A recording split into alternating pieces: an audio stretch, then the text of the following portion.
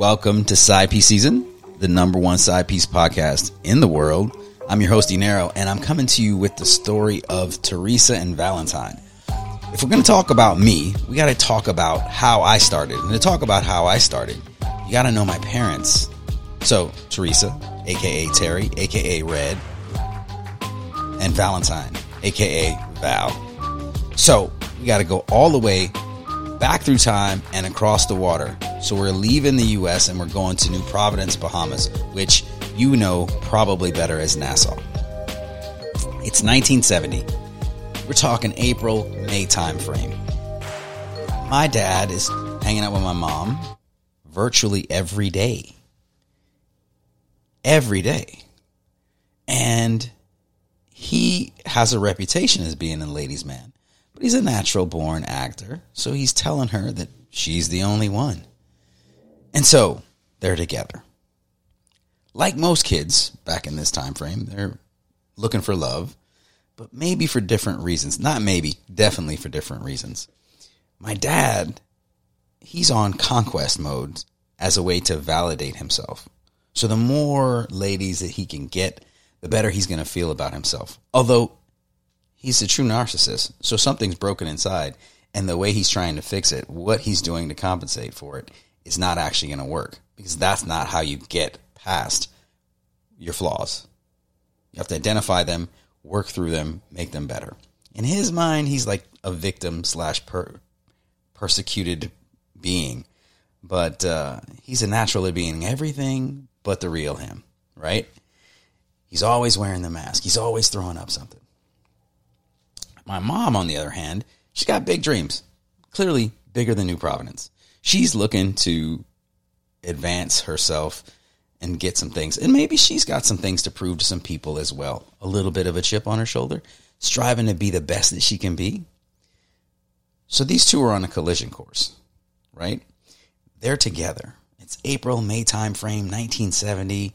He's over there every day. He's driving her to work and picking her up. And it seems like everything is great. Now, there are rumors, which turned out, by the way, not to be rumors, that my dad did, in fact, have another child prior to me being born. But as far as I know, I'm his first child. Nobody can confirm this other child that was out there, so it's just considered a rumor, and my mom was just going with it.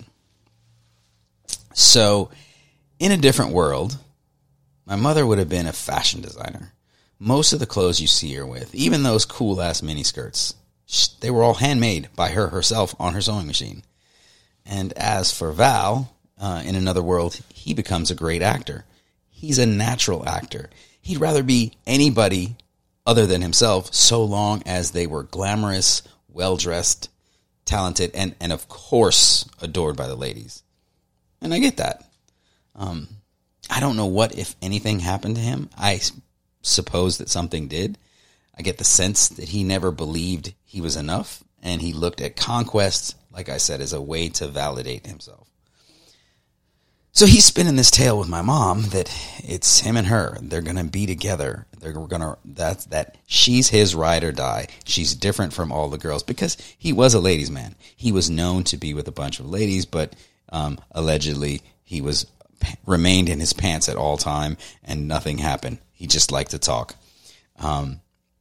Val was smooth by any standard. Well-dressed, well-spoken, always smells good, always put together. He's also completely on his own bullshit. But he ropes him in. He ropes him in because he weaves a good tale. He tells a good story. He's basically giving you exactly what you want to hear. Saying what you need to hear or want to hear. He's good at that. And that's validating him, giving him some sense of self that he's important. Now, I say some sense because it's not really fixing anything. Whatever is missing from him, whatever he's trying to fill with lady after lady after lady after lady is never going to get filled because it's something he needs to work on for himself. But he doesn't know, doesn't care, is going to keep on doing what he's doing. And I get it. If you don't know, you you can't really fix it. And if there's no reason for you to stop, and if you never accept responsibility, what's going to make you do introspection like that? But he willfully ignored the ripples. All of your actions, of course, ripple out across the lives that you touch. So anyway, here's some spicy shit. Literally, my mom is pregnant, and he's over there every day, and denying that he's going to get married because there's a rumor that he's going to marry this other lady. Well, again, was not a rumor, was 100% true. He is with my mom every day up until the day before the wedding.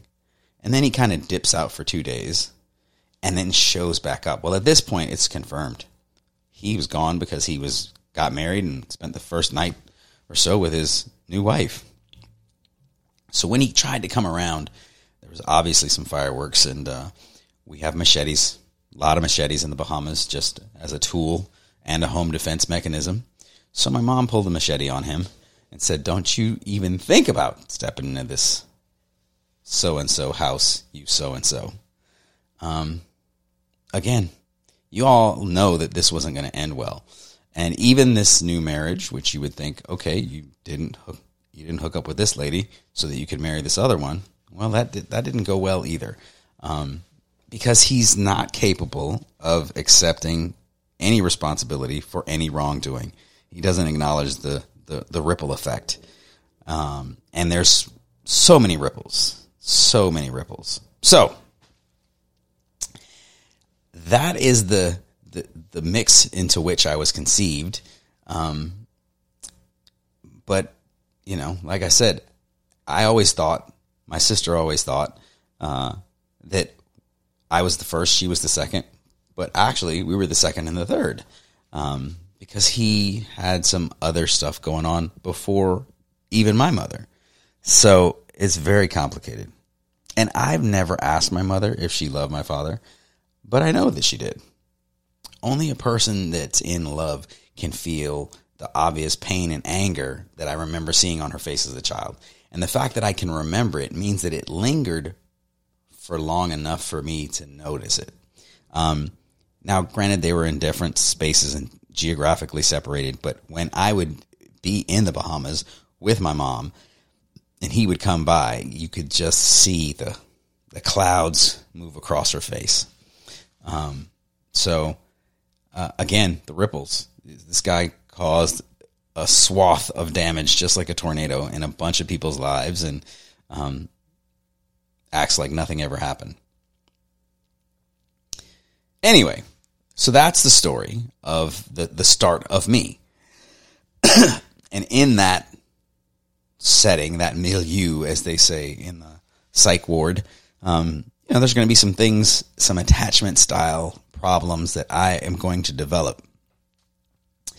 And, just to give you a little bit of a picture of the extra shit that my dad was on, my name is Inero.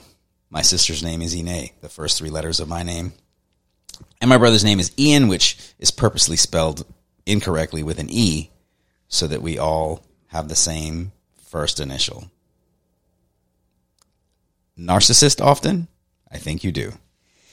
Anyway, that's it. That's all I have. This has been, and will continue to be, Side Piece season. Dropping a new episode every Friday. I'm going to tell you all the things. We've got Side Piece science. We've got Side Piece interviews on tap. We're going to have a good time. We're going to get into all of it. And the goal is to make you better in whatever relationship you find yourself in. That's it, you guys. I'm out of here. Take care. Have a great weekend. Have a great week. Appreciate all the awesomeness. Be grateful for what you have, because you have a lot. I'm out.